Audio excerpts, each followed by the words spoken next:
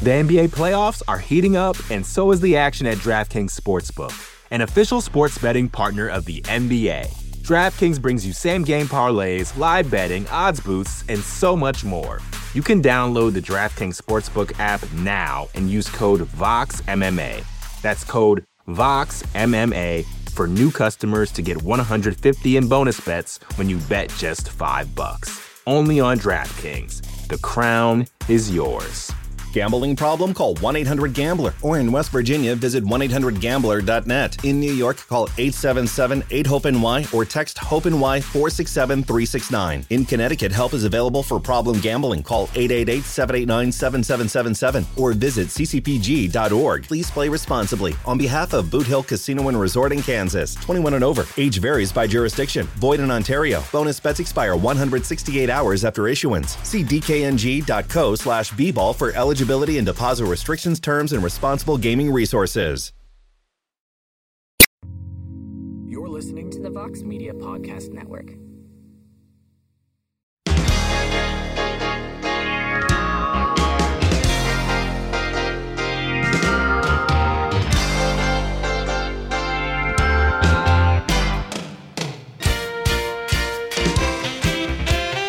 All right, everybody, it is Friday, January 27th, 2023, and it is indeed a heck of a morning. We are live on the MMA Fighting Twitter Spaces. You can hear the show in its entirety shortly thereafter on the MMA Fighting Podcasting Network.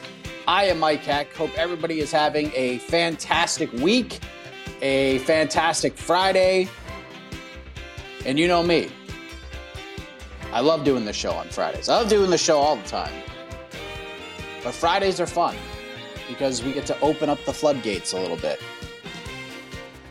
We can talk about MMA. We can talk about not MMA. We get a lot of pro wrestling questions.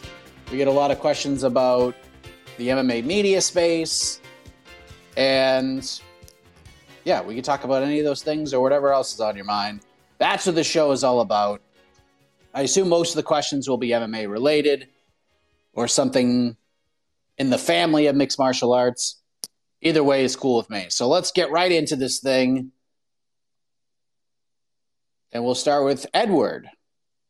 I don't remember if Edward is called in before, so exciting stuff. Edward, hello. You just got to unmute yourself. Hey, how are you? How you doing, sir? I'm great. I get to ask you a question, right? You sure do. All right, so there's a matchup, Beneil Dariush versus Charles Oliveira. Who do you favor in that matchup and why? Man, that's a great fight. By the way, it's not done yet. I saw a lot of people on social media jump in and say that Dariush said the UFC is targeting a fight for May against Charles Oliveira. And it appears that discussions are ongoing, but if you actually watch that interview, it didn't seem like, I don't know. Dariush didn't seem confident that it would happen, but maybe it's just because of the place he's in and he's been promised a lot of things and just doesn't seem to happen. In that interview, Dariush said he was offered that fight in January. Then they were going to try to do it in February and then March and then April, and now it might be May. And I think with this particular fight, there is a little bit of smoke to it. There are discussions going on. Nothing is signed. There's no official agreements in place. Sterling Cejudo is closer to being done for April 8th than Oliveira versus Dariush, if that makes sense. But the fight is being discussed. That I can tell you.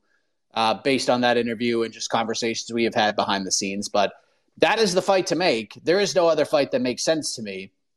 I know there was talks about, a lot of people were like, well, let's just do Dariush versus Poirier. I just didn't think the timelines are going to line up. I don't think at this point Dariush wants to wait till July or August. And although if you're Dariush, you would prefer fighting Dustin Poirier, even though it's still a tough-ass fight.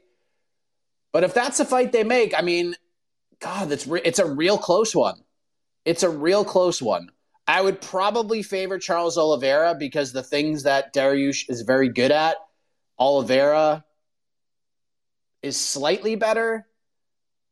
Although Dariush, his offensive and opportunistic grappling could be a problem for Oliveira. Like, I know Oliveira is a great grappler and he has a lot of submissions and he has records and all that stuff, but he's not great off of his back. Like, I know he got a lot of extra credit heading into the Islam Makhachev fight, and I just didn't really understand that.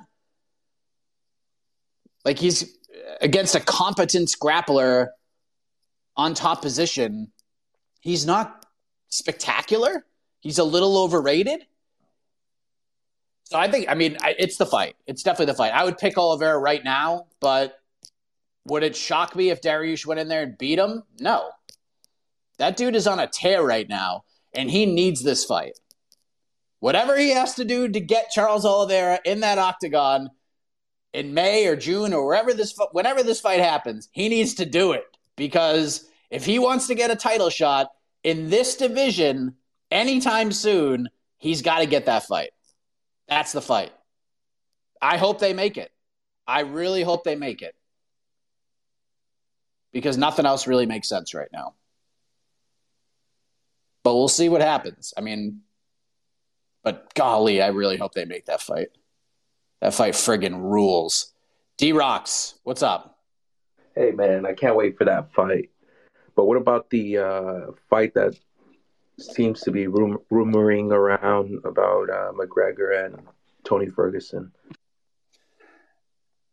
It's funny because on BTL, Jed Meshew always brings up the quote-unquote mom test, where if there's certain things in the news and you know they're a big deal, people who you don't normally talk to will reach out to you about this potential news. And oddly enough, this morning, I've gotten 5 or 6 texts from family members, from friends I went to high school with, other people who cover other sports, asking me if this fight's happening. And I will tell you the same thing. No, not right now. So here's what we've learned. We have seen Conor's tweet or Instagram post that he was approached to coach the next season of The Ultimate Fighter. And then last night, we saw Tony Ferguson essentially post on social media something very similar and kind of leaning towards, all right, I accept Conor, let's coach this together. From what we understand, Tony has been approached about coaching The Ultimate Fighter. There were perhaps other plans in place, but he was approached, and that I'm sure of. He was approached about coaching. Is he locked and loaded? I don't think so. And do we, at this point in 2023, can we take Conor McGregor at his word about anything? I'm not that confident. So it would be a season that would get people to watch if those two guys coach, and you would assume if they coach that they would end up fighting each other. And if I'm Conor McGregor, and if I'm the UFC trying to bring Conor back and try to get him a win, that's a really good fight to come back to because Conor would be favored in that fight. Tony would present some problems, especially in the ground game. But as we've seen against Nate Diaz in the second fight, we saw it in the Khabib fight, even though Khabib sort of washed Conor. Conor, his defense was pretty damn good on the mat. He was able to not give Khabib fits, but he made Khabib work a little bit harder than most expected him to. So, but I would pick Conor to win that fight. Tony's obviously a very big name in the sport still, despite being on the losing streak he's on. I mean, my best friend Alexander K. Lee is here, and he has Tony Ferguson ranked in his top 10 in the MMA fighting global rankings, which if you listen to the airing of grievances, you know we've already addressed this, but Tony's a huge name. It's probably, if you're looking to get him the Cerrone-esque kind of win, Ferguson's probably the best opponent to get him back there. I love the Chandler idea. That makes sense. That'd be fun as hell. Masvidal would be interesting, but I don't know if Masvidal would coach the season. I don't know if that's the guy runs like 87 promotions. I just don't know if he's going to have the time to do it. So, yeah, I mean, that'd probably be the best case scenario. But to say that fight is booked or anything like that, or those who are locked in as coaches at this point in time, would be inaccurate. And we'd be probably way too early in those discussions at this point. But developing, we'll see. I might actually watch an episode if those two guys coach. I probably won't watch the whole season, but I would probably watch an episode, probably the first one, to see how those two interact with each other. But I would say probably like 2 or 3 episodes in, I'll be like, ugh, this show still stinks. Let's go to Tristan. What's up, Tristan? Hey, Mike. Can you hear me? Yes. Hey, Mike. I have my questions here. My first question is your thoughts about Sage Northcutt coming back. He's coming back after a 4-year layoff after that loss where I guess his face was half broken. What's your thoughts about him coming back? And, to be honest, I don't think he should have, been released from the UFC. He had a pretty good record, and it's just, I have a feeling like Dana didn't like him for whatever reason. Because if you think about it, look at Chase Hooper. He's still in the UFC, and we think, you mentioned plenty of times he should go back down to the regional scene. So just your thoughts on that. And then my second question is about Umar Nurmagomedov. Is he going to be another fighter that a lot of bantamweights are just going to try to avoid, in your opinion? Because I don't think anybody wants to fight that dude at all. I mean, probably the only person that would probably want to fight him, that will fight him, would be, oh my goodness, he's fighting Peter Yan. But I think he'd be like the only one. Mariah, there we go, Merab Dvalishvili. Is he going to – because I think he's going to be in kind of in the same position as Shavkat Rakhmonov. I mean, if Rakhmonov beats Jeff Neal, he's going to be avoided a lot. So just your thoughts on those two questions that I have. Thanks, Mike. So Sage was not released by the UFC. He just wasn't offered – like he fought out his deal and the UFC just didn't re-sign him. That's how that worked. It wasn't like he was outright released or anything. I mean, he was coming off of a win, but at that point, the UFC had a decision to make. Is the juice worth the squeeze? Do they want to keep investing in this guy? Because I'm sure he was making, compared to the rest of the roster, pretty damn good money. And did they feel like he had reached a ceiling? Was it worth making the extra investment in him? Dana felt like he didn't. I know he did an interview with the Unfiltered show shortly thereafter and felt like he still had some improvements to make and wanted to see if he could go ahead and make those. And then maybe there was a chance to bring him back. But one picked him up, probably paid him a lot of money to go over there and fight. And as a young kid with dreams and aspirations and the whole world ahead of you, Sage took the money and got the opportunity to travel. The booking of his first fight was atrocious, obviously, throwing him in there with Cosmo Alexandre. And anybody who is familiar with Cosmo understood that. When the fight was first made, people were like, what the hell? Like, why would you do that? And then we saw the result, and it was one of the most brutal knockouts I've ever seen. And it was just bad. And you knew Sage was in a really bad way after that. So he took his time. He's coming back. He's got a tough opponent ahead of him, but it's a guy that I think Sage, even at that UFC level, the guy who fought Zach Otto has a good chance of beating.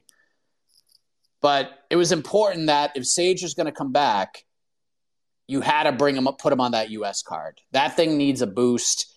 I love the DJ Adriano Moraes trilogy fight. It's great.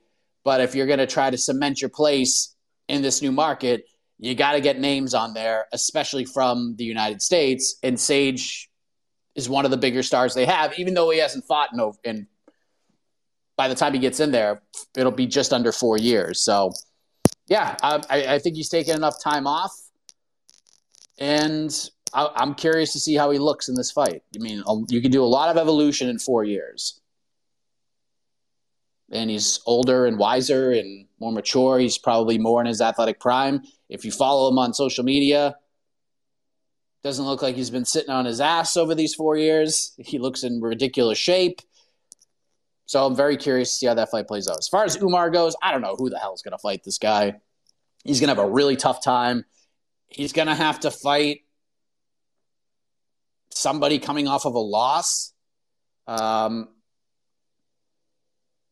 I don't know. I thought the Merab fight was the one, but they ended up going with Piotr Jan. Let me look at the bantamweight rankings right now and just kind of see where we're at. If anything really even makes sense here, because most of these guys are booked already. I don't know trying to think about March. A lot of people are throwing out Dominic Cruz, and I just don't think Dominic Cruz would be all that thrilled to take that fight. Yeah, there's not a ton there. I don't know what they're going to do. If he's going to fight in March. But again, if he wants to fight in March, I don't care who he fights. Just get him in there. This is how you build up stars. You just chuck them in and let them do their thing. I know guys like Saidikab Hakhramonov having to fight back-to-back Nurmagomedov's kind of a tough hang, but he would take that fight. I know he's not ranked, but he would take that fight. I just don't think he's going to get what he wants here in terms of getting a ranked guy if he wants to fight in March. Because everybody else is booked right now. Umar's not even ranked in the top 15. Oh, no, he's 11, excuse me. O'Malley's just kind of waiting to see what happens with the division. Cejudo and Sterling are targeted for 287. Jan's fighting Merab. Vera's fighting Sandhagen. Font's fighting Adrian Yanez. Song Yadong's fighting Ricky Simone. Pedro Munoz is fighting Chris Gutierrez.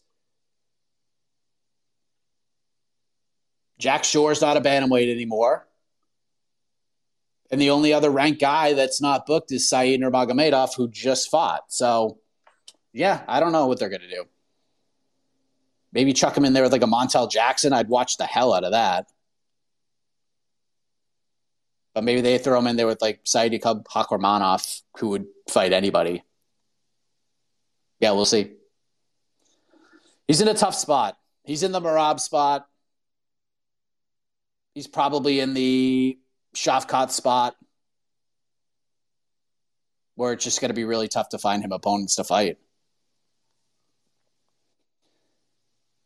But eventually he's just got to get to a point where this division, once these fights play out, I think we'll have a little bit of a clearer path for Umar. But I don't know. I just don't know what they're going to do with everybody in the division booked. Maybe he's a standby guy. I don't know. Viking, hello.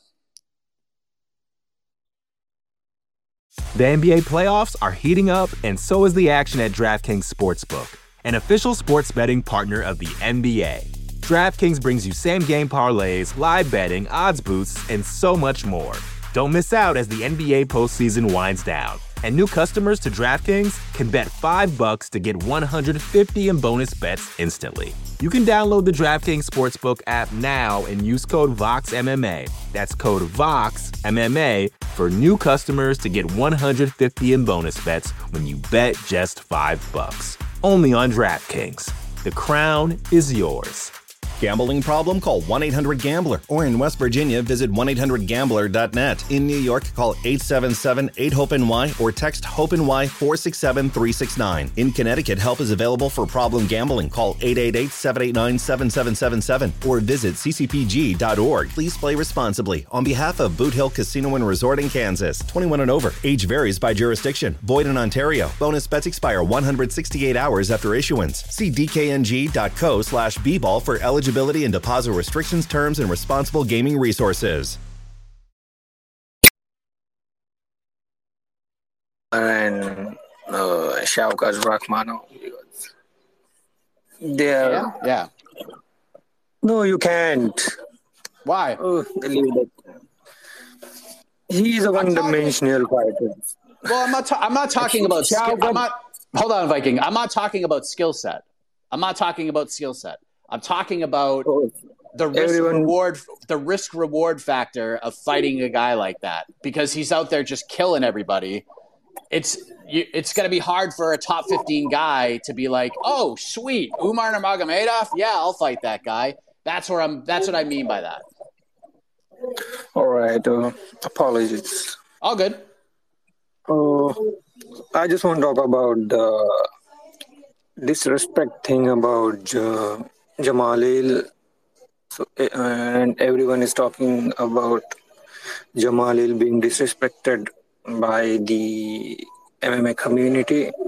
But what about Alex Pereira? When he won the title, everyone was saying that he is very easily beatable and Vittori will get him. Whittaker beats him handedly.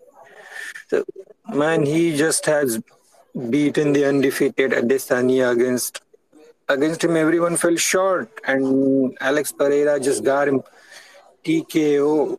So saying Pereira is an easy to beat is very disrespectful either. And Jamal Hill having same criticism, but in reality, people were right about Pereira and Hill, but we should let the champion enjoy his victory instead of pissing them off after such a big achievement of their life. So actually my question is about, is that the exact time to criticize them, or you can criticize them after 2 or 3 months? What's your opinion? It's a good question. Thank you, Viking. I appreciate that. You make a really good point about Alex Pereira, because once he beat Adesanya and won the belt, the first assumption was he's going to just rematch Israel. But then if you line up the rest of the division, a lot of people feel like Robert Whittaker would be favored against Alex Pereira, and guys like Marvin Vettori, guys with really good wrestling who mix the martial arts, are going to have a better shot. So you actually make a really good point. What's been interesting about Pereira is that throughout this whole thing, there's talks about him fighting Khamzat Chimaev. He goes on the MMA Hour and calls out Brennan Schaub and calls out Chimaev for a fight at 205 in Brazil. And now that Jamal Hill's the champion, people want to see Pereira potentially move up and fight him. So I feel like the Pereira respect has grown a little bit more, but Pereira is also kind of a unicorn in this sport. The fact that he has done what he has done so quickly in his MMA career is just ridiculous. This doesn't happen all that often. The Jamal Hill thing, I don't think he's being disrespected. If he wants to use that as like a chip on his shoulder, I get it. But again, like Pereira, who's just in a different kind of unique situation, with Yuri Prochazka still there, I don't think there's anything wrong with I don't think Jamal Hill's being disrespected. I really don't. People are putting him over for that performance because it was incredible. He leveled up. He is a problem for everybody in this division. He could beat Yuri Prochazka. I wouldn't pick him to beat Yuri Prochazka, but he could beat him. He could beat Magomed Ankalaev. Again, I probably wouldn't pick him to beat Magomed Ankalaev, but he could beat him. He could beat Blachowicz. He could beat Vadim Nemkov. He could beat a lot of guys. The problem is, it's not his fault. He got put in kind of a lose-lose situation. Because if he loses to Glover, I actually didn't think, maybe not a lose-lose situation. It was kind of like damned if you do and damned if you don't. Because if he loses to Glover, I don't think it set him back all that much. But winning the belt, in the way in which he did it, it poses questions. I know Jed Meshew got a lot of flack for saying that this is a paper championship. And maybe that's a little harsh. But Jamal Hill was not the first choice. He was not the second choice. He was not the third choice. He was the fourth choice. And he went in there and delivered a masterpiece. No doubt about it. That was an incredible performance. I don't blame Jamal Hill for feeling the way he does. And I don't blame Jamal Hill for being in the position he's in. He got an opportunity, and boy, did that man deliver. The problem is the onus, to me, goes on the UFC for this. They screwed this up. If they just – I know it was – we've talked about this before. I know it was presented that Yuri Prochazka vacated the belt so that division would move on without him. I don't think that's true. And he didn't fully say that talking to Ariel, but it seemed pretty clear that it wasn't just his decision because they wanted to put a title on the line. If they just did what they always do and did an interim title at UFC 282 and then did an interim title again at UFC 283, we wouldn't even be having this conversation right now. Hill would be getting his flowers. We'd be pumping up a fight between Hill and Yuri Prochazka to unify the belts. But instead, Yuri said it's presented that he vacated for the sake of the division. I don't think that's wholly accurate. I think it was like, hey, we're probably just going to take the belt off you, but we'll present it in this way. And that's kind of what Yuri laid out as well. If they just let Yuri keep the belt and then just did interim titles, we're not having this discussion right now. And a lot of people gave me some grief because I have, and I'll say it again, in my rankings for the MMA Fighting Global rankings, the only rankings that matter, I have Jamal Hill at number 4. He's the UFC champion right now. I have him at number 4. And people think that's a slap in the face. It's not. It's not. Because to me, in my eyes, Jamal Hill is, if I could invest in a fighter right now for his skills, I'm investing in Jamal Hill. And I would have said that a year ago. I would also say that had Magomed Ankalaev beaten Jan Blachowicz or Jan Blachowicz beat Magomed Ankalaev, I wouldn't have ranked them number 1 either. I would have still had Yuri at number 1. If Glover Teixeira won the belt and didn't retire, I would have still ranked Glover Teixeira 2 or 3 or 4.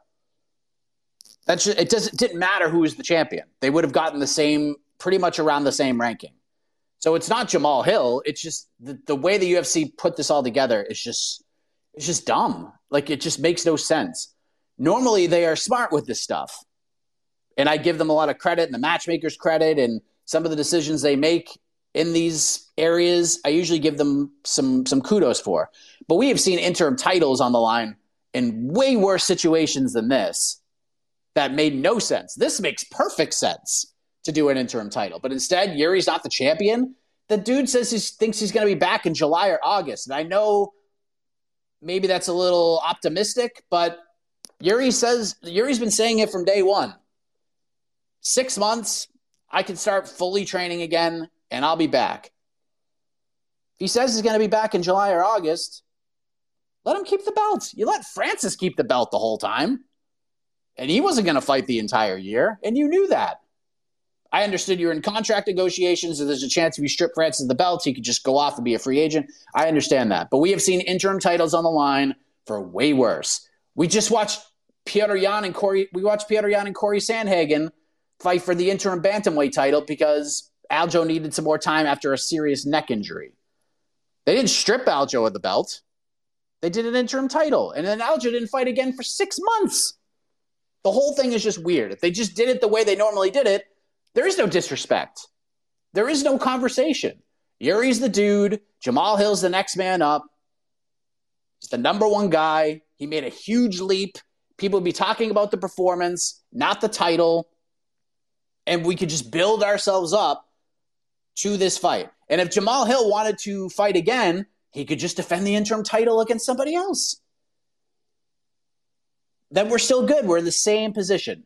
But the UFC, Yuri not being the champion is the problem here. That's the big issue. If they just did this the way they always did it, we're not having a disrespect conversation. We're getting excited about Jamal Hill fighting Yuri Prochazka for the unified title. But that's not what happened here. So now it's a different conversation. And it's stupid. It's stupid. This is not well thought out by the UFC. QP Prime, what's up? What's good, Mike? What's up? All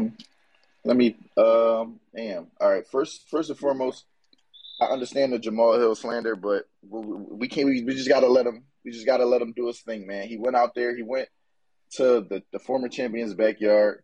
He beat him 5 rounds to nothing. He pitched a shutout. He wrapped the flag. He wrapped the flag around the belt. He flew home first class. Like, we just gotta respect that.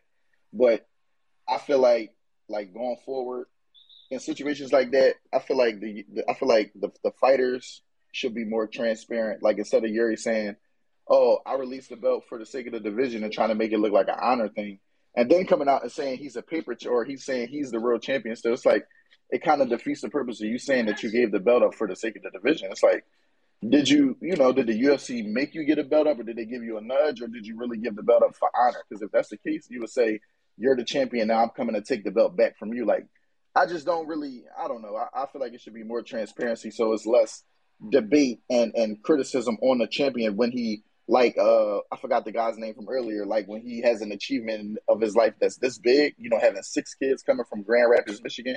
It's like, that's an achievement that you can't try to take away from somebody just because somebody else had an injury or some misfortune in their situation. It's like, come on, we got to stop doing that. Let me ask you a question. Do you think deep down that Yuri Prochazka vacated the belt on his own for the honor of the division? No. Or do you think he was nudged? No, it just sounds cool for his whole shtick and his whole personality. For honor of the division, I'm gonna give the belt up so that I won't hold up the division. But then he coming out with videos saying paper. It just, I don't know. It's like a contradiction. But right, and I get what you're saying. And to rebut a little bit, I don't think there's any Jamal Hill slander. No one is taking anything away from this guy.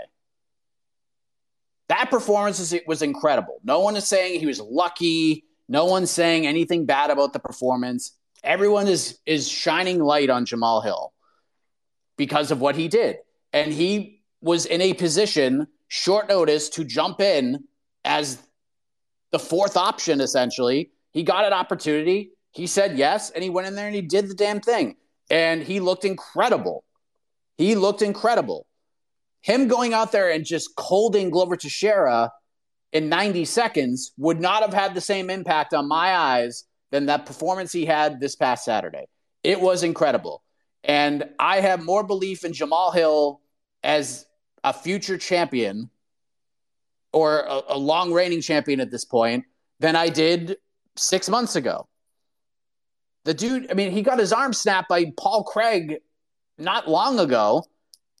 He got taken down 6 times by Thiago Santos, and had that have been a 3-round fight, he would have lost it. And the man leveled up. I feel for Jamal Hill. I feel for the man. But he was put in a situation where he just couldn't win. Like, if he loses, he loses. And it would have been hilarious if Glover won the belt and just retired, and just we'd be back in the same boat. Like, that would be hilarious. The problem is he was put in a position where him winning this belt, the way that he did it, I mean, it was an incredible performance, but everyone feels like Yuri's the dude, and he shouldn't have lost the belt. That's how I feel. If you just did this the right way, and you didn't do the whole bullshit with Yuri not being the champion, which I agree with you. I don't think this is a Yuri honor decision. I think this is the UFC saying, "Hey, dude, we're going to take the belt off of you, but we'll present it in this light." I use the Terry Francona Red Sox example. Terry Francona won 2 championships with the Red Sox. And then the one year they spent a floppity jillion dollars to bring in all these free agents when they were starting to not get out of the first round of the playoffs. They didn't even make the playoffs. And we knew Terry Francona was going to get fired. But the way the Red Sox presented it was, we parted ways amicably instead of we fired his ass. It's the same thing here. The UFC stripped, in my eyes, they took the belt off of him. And they were like, "Look, Gary, we'll present it in this way that you're the honorable champion." Because even Dana said, "This is the worst shoulder injury I've ever seen. This dude is going to be out for a long time." And then Yuri the entire time is like, "Nah, dude, I'll be back in 6 months. Yeah, the shoulder injury was bad, but I'll be back in July or August." The stories don't mesh. So if they just did the interim title to begin with, again, we're not having this conversation. We're giving Jamal his flowers, and we're saying to ourselves, holy shit, Jamal Hill versus Yuri Prochazka for the unified belt is going to be sick. And we're giving him his flowers. But instead, they screwed this whole thing up, and they put him in a lose-lose situation where with Yuri still there and him saying he's going to fight this summer, until he beats Yuri, no one's going to, most people aren't going to buy him as the champion. And it's not his fault.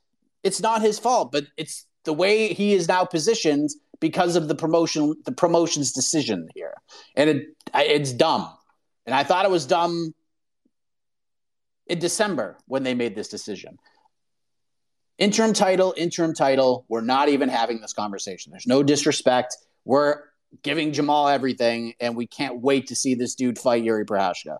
And I hope that's the fight. If I'm Jamal Hill, I ain't fighting anybody until Yuri Prochazka is ready. If Yuri can fight in July or August, that's when we see Jamal Hill again. Him fighting Magomed Ankalaev makes no sense. Makes no sense. If he wants to stay busy, they want to do the Anthony Smith fight, sure, because I think Jamal Hill wins that fight. And Jamal's probably pretty confident he wins that fight. If that version of Jamal Hill on Saturday fights Anthony Smith, he is going to wreck Anthony Smith. And I think Anthony's a solid hand, intelligent guy. But if that version fights Anthony Smith, he runs him over, in my opinion. But it makes no sense for him to fight Ankalaev or Blachowicz or Rakic or anybody else. Just wait for Yuri. And if people have an issue with you, you go out there and you whoop Yuri's ass, no one's questioning you anymore. Nobody. This next fight is going to determine everything for this guy. And again, it's not his fault, and it's not fair to him. But that's the position he's just unfortunately in right now, and it's kind of sucks. It sucks for him. I feel for him. But that's the position he's in. He could use this Mike, to his advantage. 4-ounce sniper. Yes, I do. How are you? I'm good. How are you? Good. Hey, so I heard Jamal Hill on Ariel Helwani's show yesterday. I heard him addressing basically his comments on the whole Dana White situation. I'm real glad he cleared that up because I saw his tweet after I asked you about what he said was wrong. Like, what did he say that got him all this hate? I saw the tweet. I don't understand why he got the hate to begin with, but I'm glad he cleared it up on Ariel's show because basically he said just everybody should keep their hands to themselves and, nobody has to worry about getting hit or slapped or whatever. But I just want to know, do you think, based off of everybody's views on Jamal Hill, do you think that he can bounce back from all the hatred he's getting right now? Yeah, I do. And the fact that Ariel asked him, I told you he was going to ask him about it because I know he did other interviews and he probably wasn't asked about it, but I knew Ariel was going to ask him about it. If that's how he feels, cool. It's just the timing was bad. Sometimes it's better to just not say anything. You know what I mean? It was just bad timing. It didn't go over well. If he feels like he was misinterpreted, fine. But he was asked, he addressed it, answered the question. There was no real hesitation in his voice. And honestly, like I said, I have talked to Jamal Hill many times over the years. Before he was in the UFC, I've talked to him. I talked to him in July, face-to-face. He seems like a very good dude. Anybody who's been around him says he's a great guy. I know John Anik took a lot of shit for him saying what he said about Jamal Hill in the broadcast. I thought John Anik took a little bit of an unnecessary beating, if we're being honest. But anybody I've ever talked to about Jamal Hill says he's a great guy. So did he make a mistake? Yes, he made a mistake. If he just didn't say anything, he'd be in a much better spot. But yeah, I think just him jumping in the way that he did and responding the way that he did, if that's what he meant, cool. But it didn't seem like that's what he meant when he first put it out there. It seemed like, and the overall consensus of it was, if she hit him first, you should hit him back. You should hit her back. That's what it looked like. in people's eyes, especially with the timing of it all. And when Dana White comes out and says, "Do not defend me," he was talking to Jamal Hill. I mean, that's who he was talking to. But again, like I said, anybody that I've talked to about Jamal Hill says he's a great dude. And in all my encounters with him, he was very nice to me, great guy. He is an intense individual, but he's been nothing but great to me. So can he bounce back? Of course. Of course he can. Hell, even Dana can bounce back from this horse shit if he can do the right things. The road he's taking right now, he's not going to be able to bounce back from it, but if he takes the necessary steps, he can. I mean, Jed Meshew put out a great example on BTL. Mike Tyson did some heinous shit. I mean, heinous shit. And it took him a long time, but Mike Tyson has bounced back. He has bounced back from just awfulness. He got his stuff together. He did the right things. It took him decades to do it, but he did it. It can be done. And I think Jamal can bounce back from this as well. One thing about competitive sports is that winning can change everything. Look at Tiger Woods. Remember all the shit he got into with his now ex-wife? Remember all that? And then Tiger goes out and wins a couple tournaments. Tiger's right back to being Tiger.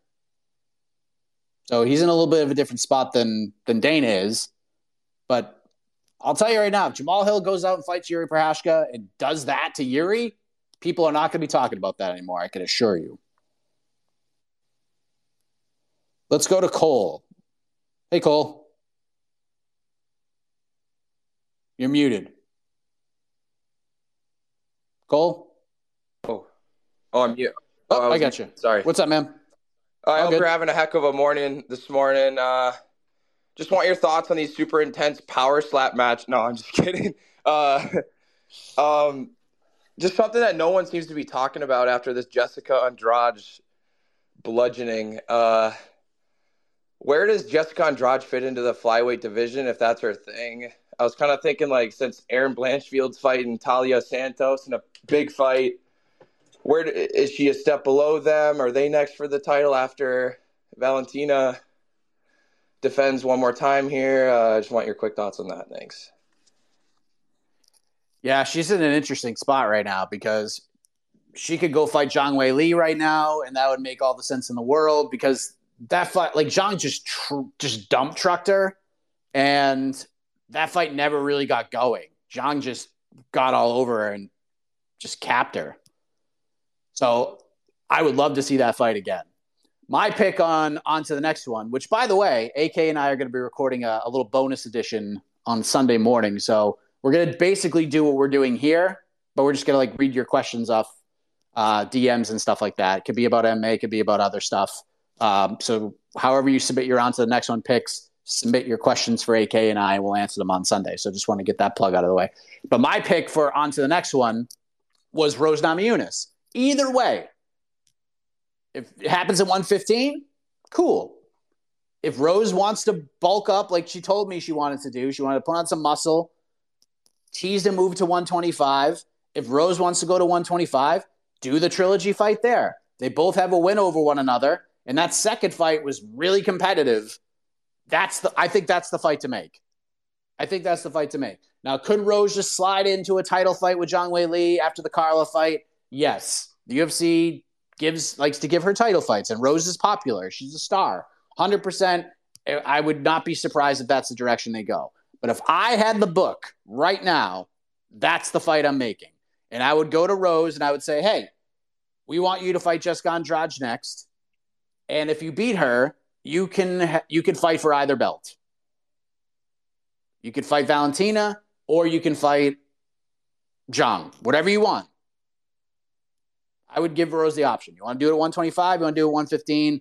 It's just going to, if you pick 125, it's just going to be a fight at 125, but it has stakes in both divisions. And same for Andrade. But I think that fight makes all the sense in the world. Just do that. Let's settle that rivalry. Be a big deal. and then we'll go from there. I don't know. I feel like Jessica's next title shot would be at 115 because we all remember what happened when she fought Valentina. We all thought, oh, man, Jessica Andrade, she's a monster. She's going to give Valentina her toughest test. And Valentina heard those words, and she showed up with a chip on her shoulder, and she pitched a perfect game against Jessica Andrade. That was one of the best title defenses I've ever seen. I mean, she beat her up. But Rose is the fight for me. That's how I would do it. May not end up that way, but that's how I would do it. Whether it's at 115 or 125, I don't care. But that's the fight to make. Let's go to MJ. What's up, MJ? Hey, Mike. Arman Sarukian, I don't know if you guys talked about this already, but he's been looking for a fight, and I'm guessing UFC isn't putting anything together for him. But his recent call was Chandler being a low fight IQ fighter and should step up to the challenger, step aside. Just your thoughts on him being vocal on Twitter, since doesn't look like matchmakers are giving him anything, and what you think his next step should be, since it looks like he wants to get active sooner than later. Thanks. I saw the call out. I think most people that are here in this space right now or listening on the podcast network, at this point, you probably know how I feel about Arman Sarukian, how high I am on that guy, how high I've been on that guy for years and years, even before he got to the UFC. This guy is going to fight for a world title. And I'll take it a step further. I think at some point, Arman Sarukian will have a UFC title wrapped around his waist. I am that high on this guy. I love the call out. It's not a fight he's going to get, but I love the call out. I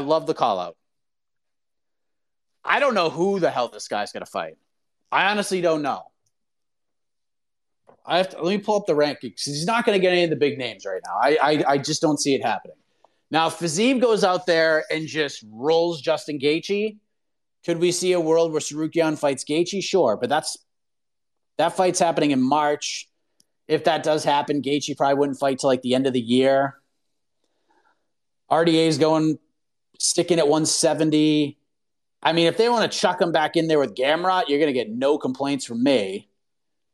He just beat Demir Ismagulov. Moicano's kind of a step back, although I would watch that fight. Dober is far back. Dawson, I wouldn't do. He's in a tough spot, man. Like he's just like Umar. There's no reward in fighting Sarukian right now. Because even if you fight this guy and beat him, it doesn't get you a title shot, especially with this division being what it is. Poirier would be a good one. I'd watch the hell out of that fight. Him and Poirier would be really fun. If Sarukian's willing to wait till the summer and Poirier's game, I would love to see that fight. But my guess would be if he's going to fight somebody, he's probably going to fight like a Moicano or something. Would be my guess. Although I don't know why Moicano would jump at that opportunity, but who knows? Maybe he fights a Drew Dober. That's a good name right now. Drew's got some buzz.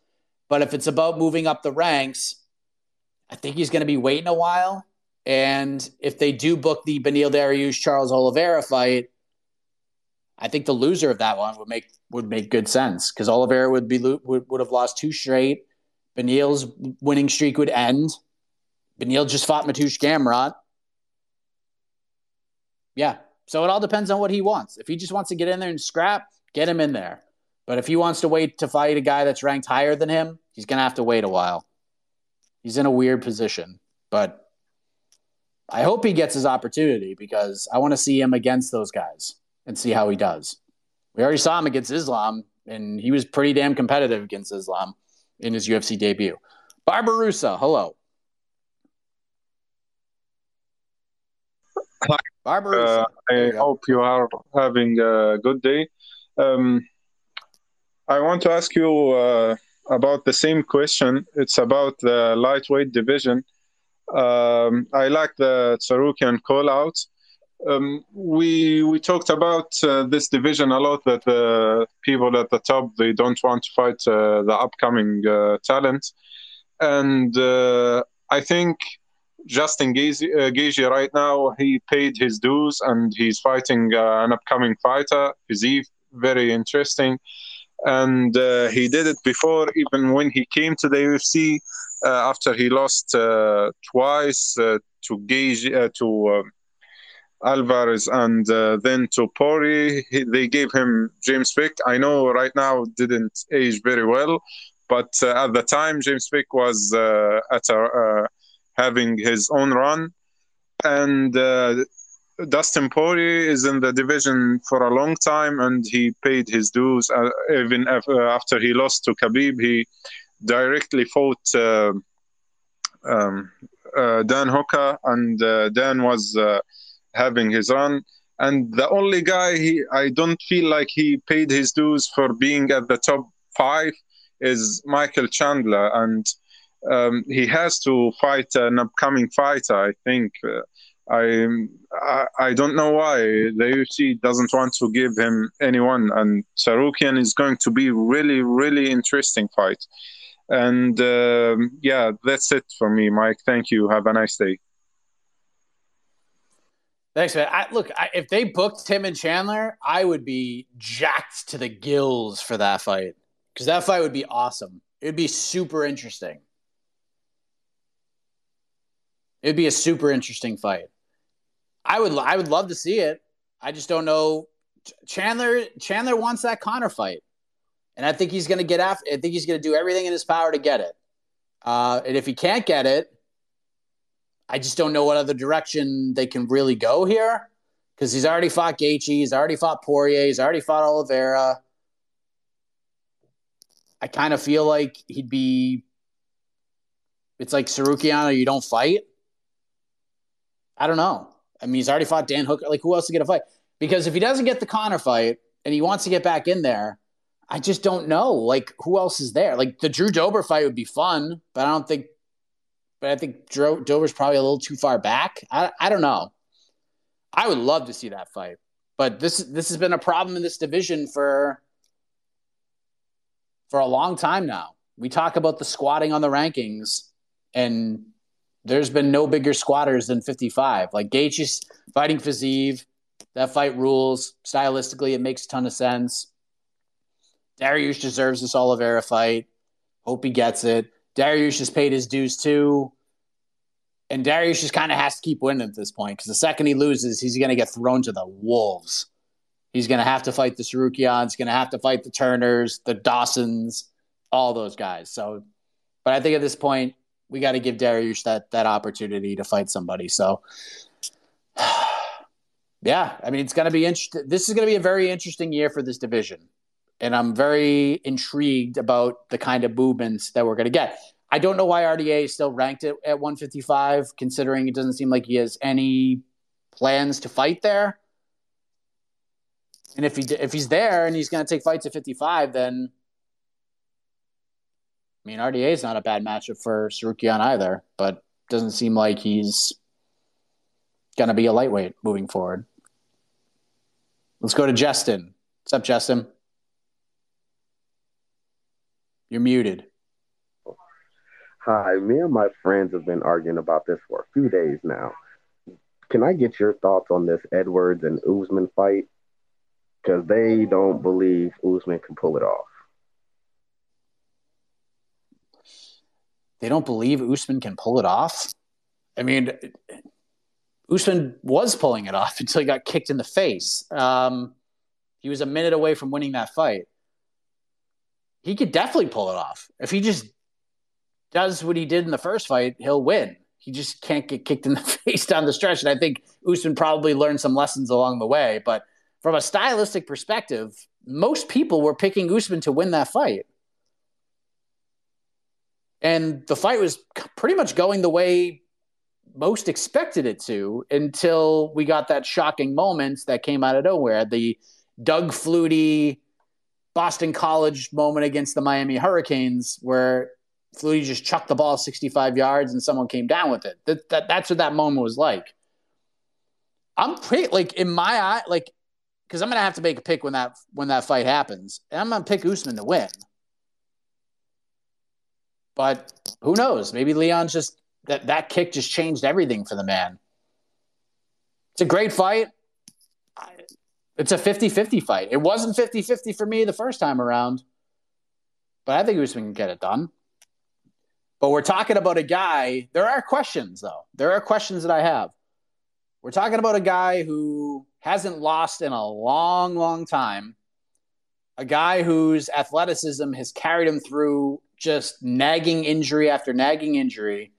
And on top of that, he didn't just get knocked out and TKO'd. He got colded by Leon Edwards. That was a bad knockout. There's a lot of what ifs, a lot of how do you bounce back from that I do have questions about. But Usman is a competitor.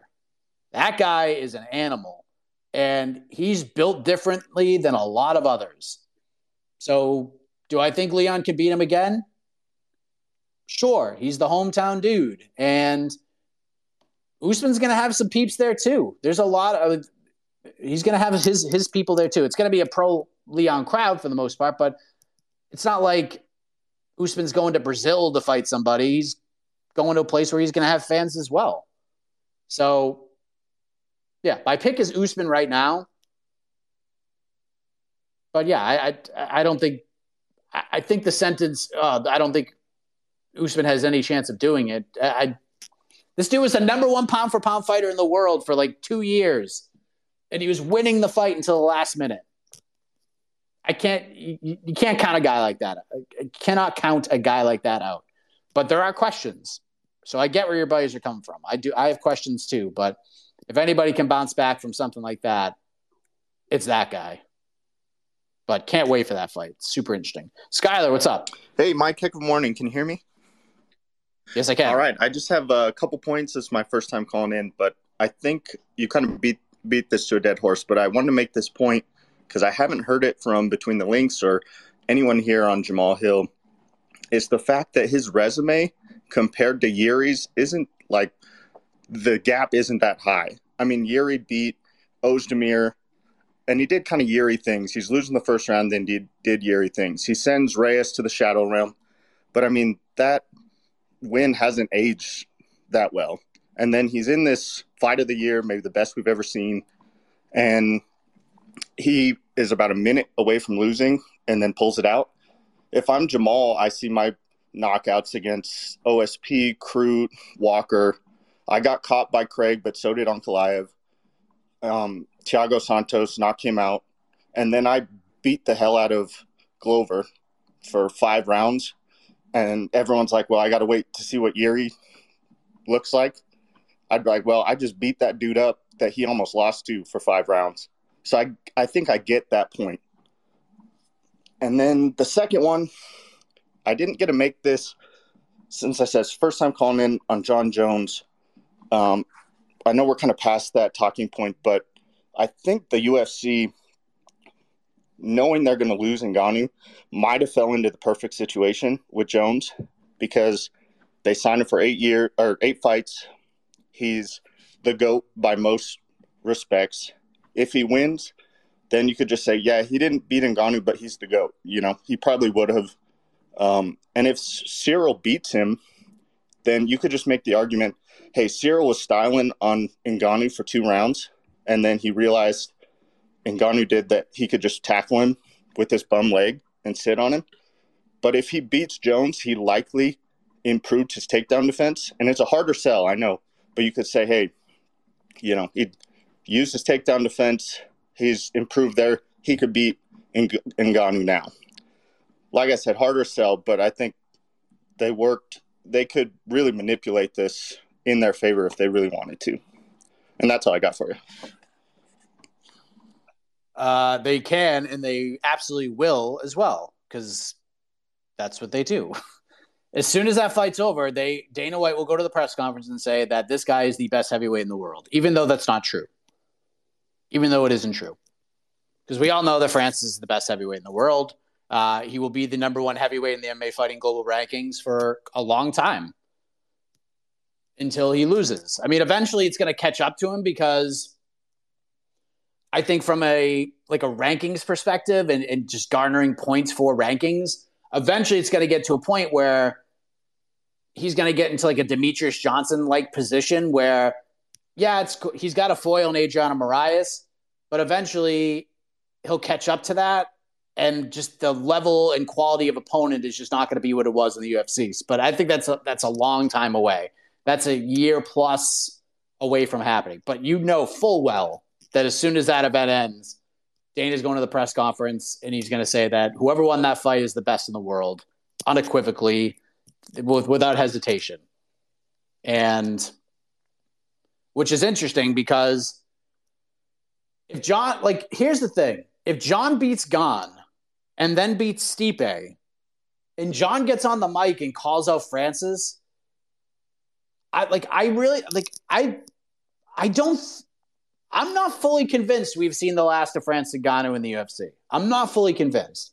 I think he's going to go out there and do his thing. If he can get a couple boxing matches, maybe he signs with an MMA promotion. Who knows? But I don't think Francis is going to be signing any multi-year 8-fight deals with anybody. It's going to be like 2 or 3 fights, and then he'll explore his other options. I mean,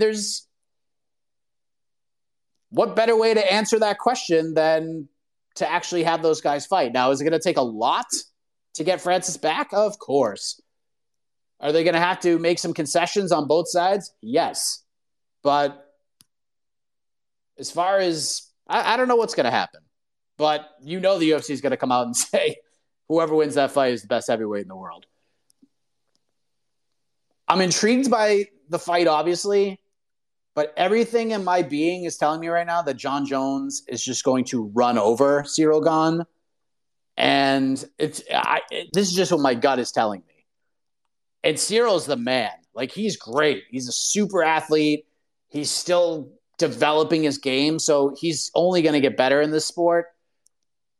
But if Francis was able to take him down and sit on him on one leg, John Jones could do that the entire time. And John's a great takedown artist. He's a great wrestler. When he gets on top of you, it is just a nightmare. But who knows maybe Cyril's takedown defense has improved just incredibly. I don't know.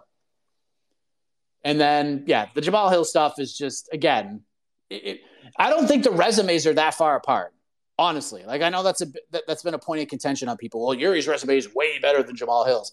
I don't think that's necessarily true. I think the wins are kind of evenly matched.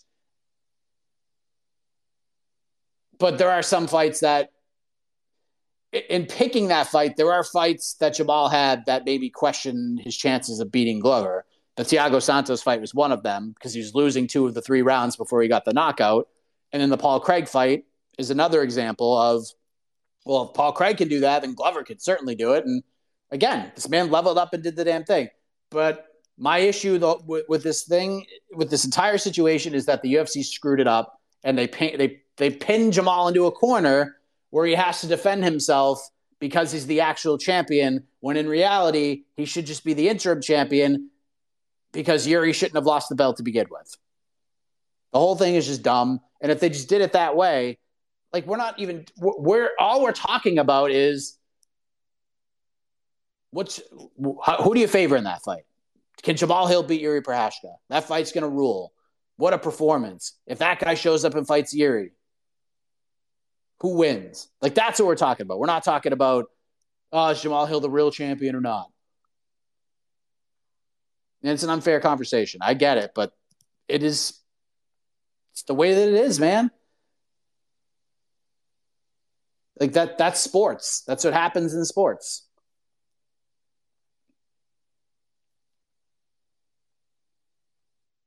Let's go to Emilio, and then we'll go to Brian. Emilio, what's up? What up, Mike? How you doing? How you doing? Good. I'm doing great, too. All right, I'm going to keep it short. First and foremost, about the whole Jamal Hill thing. God, I just think it's always so annoying.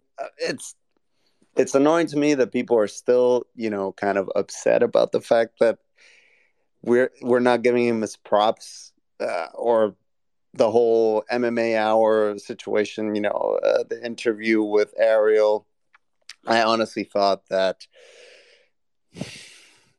it's like the argument that he made is like basically, oh, if I go, and I'm sorry, I'm going to get a little bit political, but I tried. I thought this through. It's like going to a George Floyd protest, like related protest, and saying, yeah, first responders are, great, or, we love our first responders. Nobody's saying the opposite of that. It's just read the room, dude. Whatever. So that's that. And then I got two other questions for you, or rather, two questions for you. Number one, who is your fighter to watch? Not necessarily in terms of like, ooh, are they going to be a champion at the end of the year?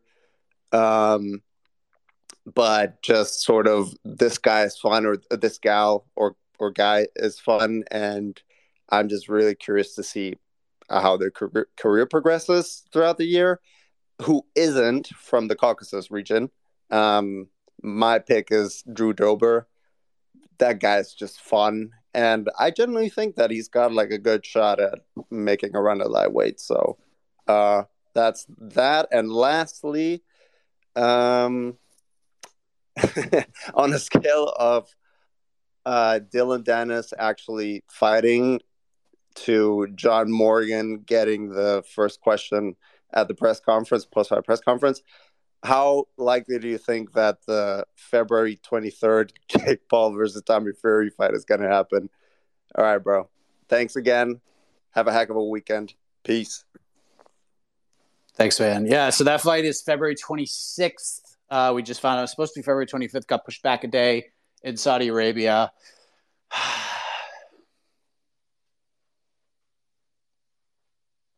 I'll give it. I'm more confident this fight happens this time around, but I'm still not like fully confident.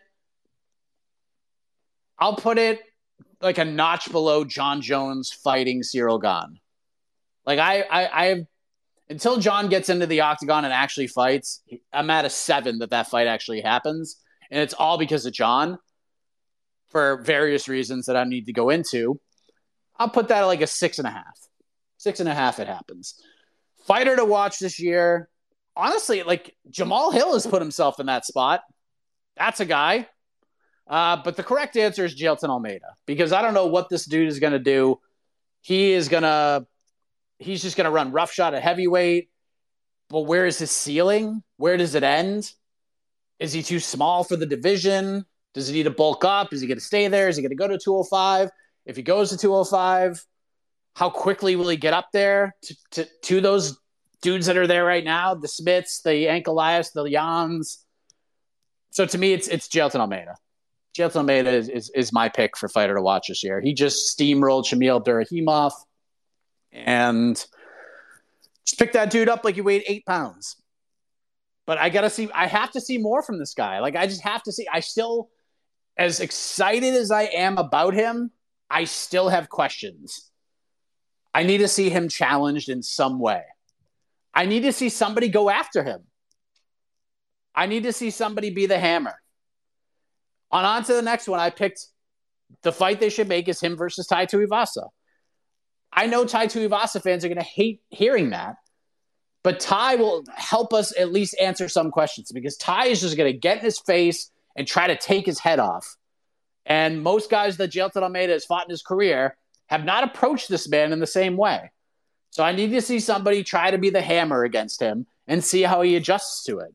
Now, is there a world where Jailton just runs across the cage and tackles Tai to the ground and beats the shit out of him? Sure. But Tai is going to sit there and try to knock his head into the third row.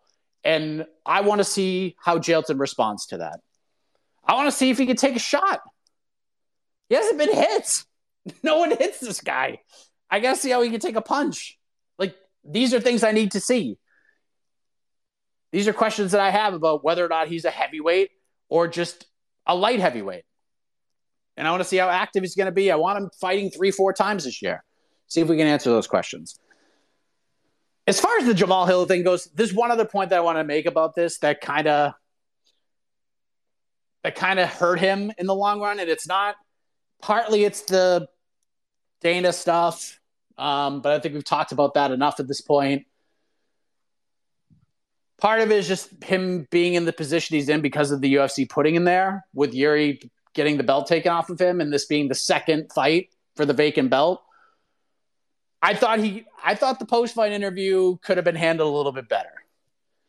It was a very emotional moment. He broke down after the fight was over, and he starts off the post-fight interview in just such an inspirational way. You know what I mean? We're all like, people were like, had his back.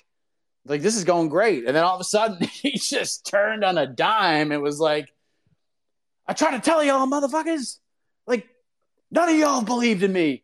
All this. And we're like, what are you talking about, man? What do you mean? You winning was not a shock to anybody. So probably could have done without that. That kind of hurt. That kind of hurt him a little bit. If he just kind of kept on the trajectory of the inspirational side and ended it like that, I think he'd be looked at a little bit differently. But that was probably a misstep. But again, I'm not going to blame him totally for that. The dude just won the title. Big moment in his career. But, yeah, I think that was kind of a miss. But the other stuff, I don't really blame him for it. It's just the UFC put him in this position. And now it comes down to what happens next.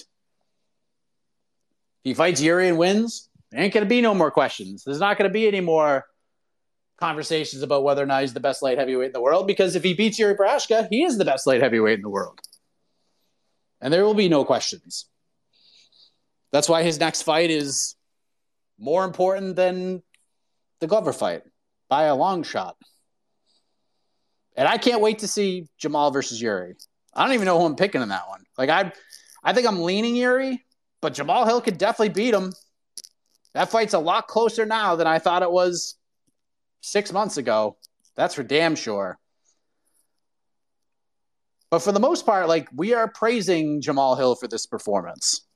So there's no luck involved. There's no tomfoolery involved. He went in there and he beat the hell out of Glover Teixeira and retired the man. The performance is incredible. And the excitement people have about him fighting Yuri Prochazka now is through the roof. So I don't think he's been totally... I honestly don't think he's been disrespected as much as he thinks he is, or others may think he is. I really don't. I think he's been getting his praise and his flowers, but it's the position he's in is not his fault. It's the UFC's fault. Brian, hello. Oh. Are you there? Oh. Yep. Sorry about that, Mike. Hope you're having a good week. What's up, man? I wanted to touch on two things. One thing you kind of mentioned, I want to touch on the Jamal Hill after. I didn't even think of that. And it is like the most, and I hate to say this with MMA fighters, but the most corny, cheesy thing I always hear is, everyone doubts me, no one believes in me. And it's like, most of it's because like you're MMA fighters, not a lot of people really know you besides like mainly the MMA fans. But I just really hate that overplayed point of like, you could just act appreciative and love your team, and you don't have to create this whole narrative every time that the whole world was against you. You don't have to win titles when people are against you. You can win people. Like, look at Moreno. Like, nobody's against Moreno besides like maybe Brazil. Even some of Brazil, I don't even think was rooting for Davison, to be honest.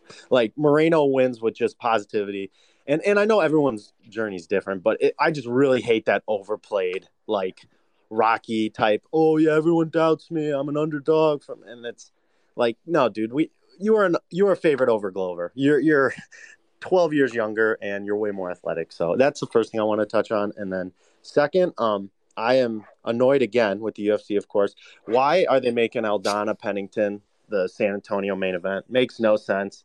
Completely should have been Charles and Beneil. Even you should have moved Cheeto Sanhagen. Don't even get me started about that. I love that fight, but it's an absolute shame that's not even happening on the Vegas fight night card. So just wanted to get your opinions on those couple fight nights coming up, because those really seem to be a lot of fun for us UFC fans, MMA fans. Thanks, Mike. Well, I'll address the second question first. And I'll address it with a question of my own, because this is a very important rule in the MMA media landscape and your MMA fanmanship. Do you see that fight on MMAfighting.com? Is that up there? Did we write an article about that? Because if we didn't, that means it ain't happening. At least as of right now. I know there have been reports about it, but the conversations I've had, we are, to say that fight is happening March 25th, it is far, far away, if even happening. That's where we're at right now, okay? It's not on the site, just like Valentina Shevchenko versus Alexa Grasso is not on our website, because it's not done. It's not done yet. Fight's happening. There's no date. Might be March 4th. Might be April 8th. We don't know. We don't know. There's no date attached to that fight. And we don't know if this fight's happening then. I don't, honestly, I have no idea. Have there been, preliminary discussions about possibly that fight happening? Yeah, but that's it. That's where we're at right now. So, no worry. Don't get too down, because that's not there just yet. The other thing with the post-fight stuff, and I'm not just so you know that I'm a fair man, and I call it right down the middle, for the most part. I have the same issue with Alexander Volkanovski that I did with Jamal Hill. Alexander Volkanovski is the best fighter in the world. He is the pound-for-pound best fighter on planet Earth. And he has been my number one pound-for-pound guy for a long time. But every single chance that man has to say that people are doubting him and underestimating him and he's the underdog and all this, he takes that chance and he runs with it all the time. And he's always the favorite. I think there's only 2 fights he wasn't the favorite. Jose Aldo and Chad Mendez. Other than that, he's been the favorite in every fight. And most people pick him in all of those fights. But every single time he has a microphone in front of him, oh, you doubted me. You all doubted me. You all think I'm the underdog. No, we don't think that. We don't think that. You're the best fighter in the world. No one thinks that. Do you have some kind of a point for this Makhachev fight because you're going up and fighting a murderer? Yeah, maybe. But no one's, at least me, I have not once, I'm picking Makhachev to win. But, I think Volk's going to be very competitive. And if he beats Makhachev, there'll be a small piece of surprise, but I won't be stunned if that happens. But, yeah, that narrative is just, gets a little played out. I kind of get where Jamal's coming from. I think he could have maybe approached it in a different way, but doing it then after the whole emotional reaction to knowing you won the belt and then the beginning of that post-fight thing and then, oh, you all doubted me.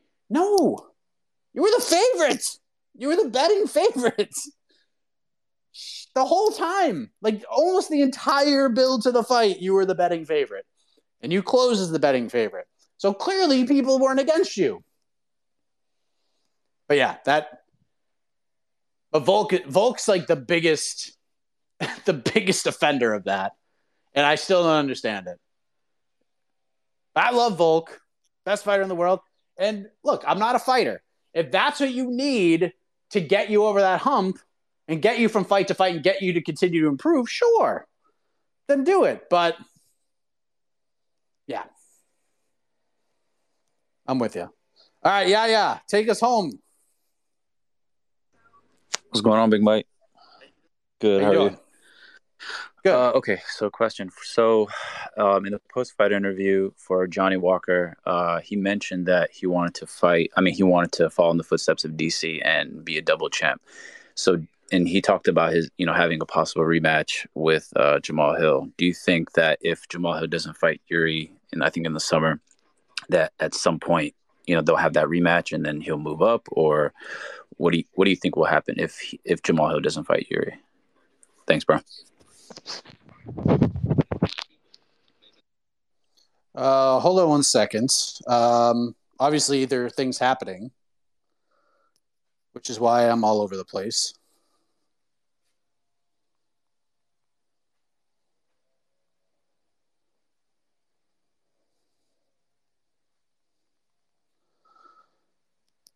Okay, so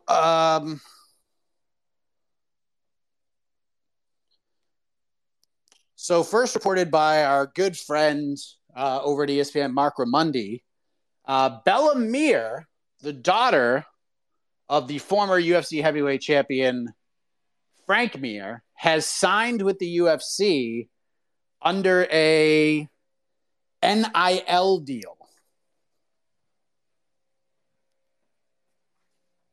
So we've seen WWE do these NIL deals with wrestlers like Gable Steveson and others like that. But Bella Mir will be the first ever signee to an NIL deal in UFC history.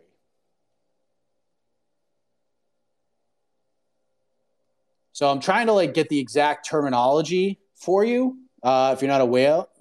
So basically, it's a name, image, and likeness kind of a thing. They can earn money from the deal. Like Bella Mir is signed with the UFC. She can earn money from the UFC while wrestling in college from the University of Iowa. And she's basically kind of locked into a deal that when she's ready to fight, she's going to fight for the UFC. So there you go. Some breaking news. How about that? Oh, I just confirmed it with her team. That is happening. Good for her.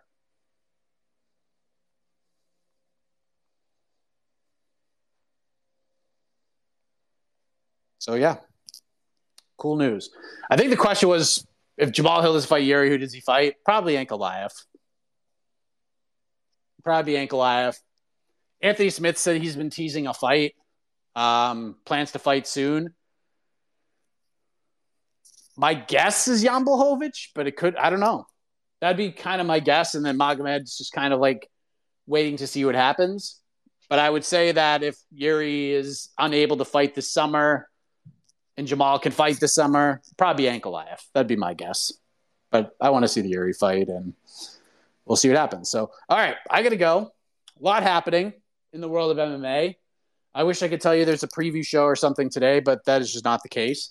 Next week, we'll have lots of stuff to talk about because we have the UFC back at the wonderful Apex for the Derek Lewis, Sergey Spivak card. And Bellator's got a big event on Saturday as well. Bellator 290, their debut on CBS. So that is a very big deal. The final fight of Fedor Emelianenko's career, challenging Ryan Bader for the heavyweight title. Johnny Eblen, Anatoly Tokov for the middleweight title. And then Sabah Hamasi, Brennan Ward will be the first Bellator fight ever on CBS. And that's just going to be a freaking banger. So I'll have a bunch of interviews coming from fighters from that card, including Sabah Hamasi, Steve Mowry, who's fighting on that card, and Darian Caldwell, who I have to say was a super fascinating conversation, considering where he's at in his career and the changes he's made. Pretty wild stuff. Pretty humbling stuff, if we're being honest. So look for those coming up soon, but we are done. Thank you very much. You are the best. Back on Tuesday, 10 a.m. Eastern, we'll do it again. Have a great rest of the day. Have a great weekend. And as always, have a heck of a morning, everybody.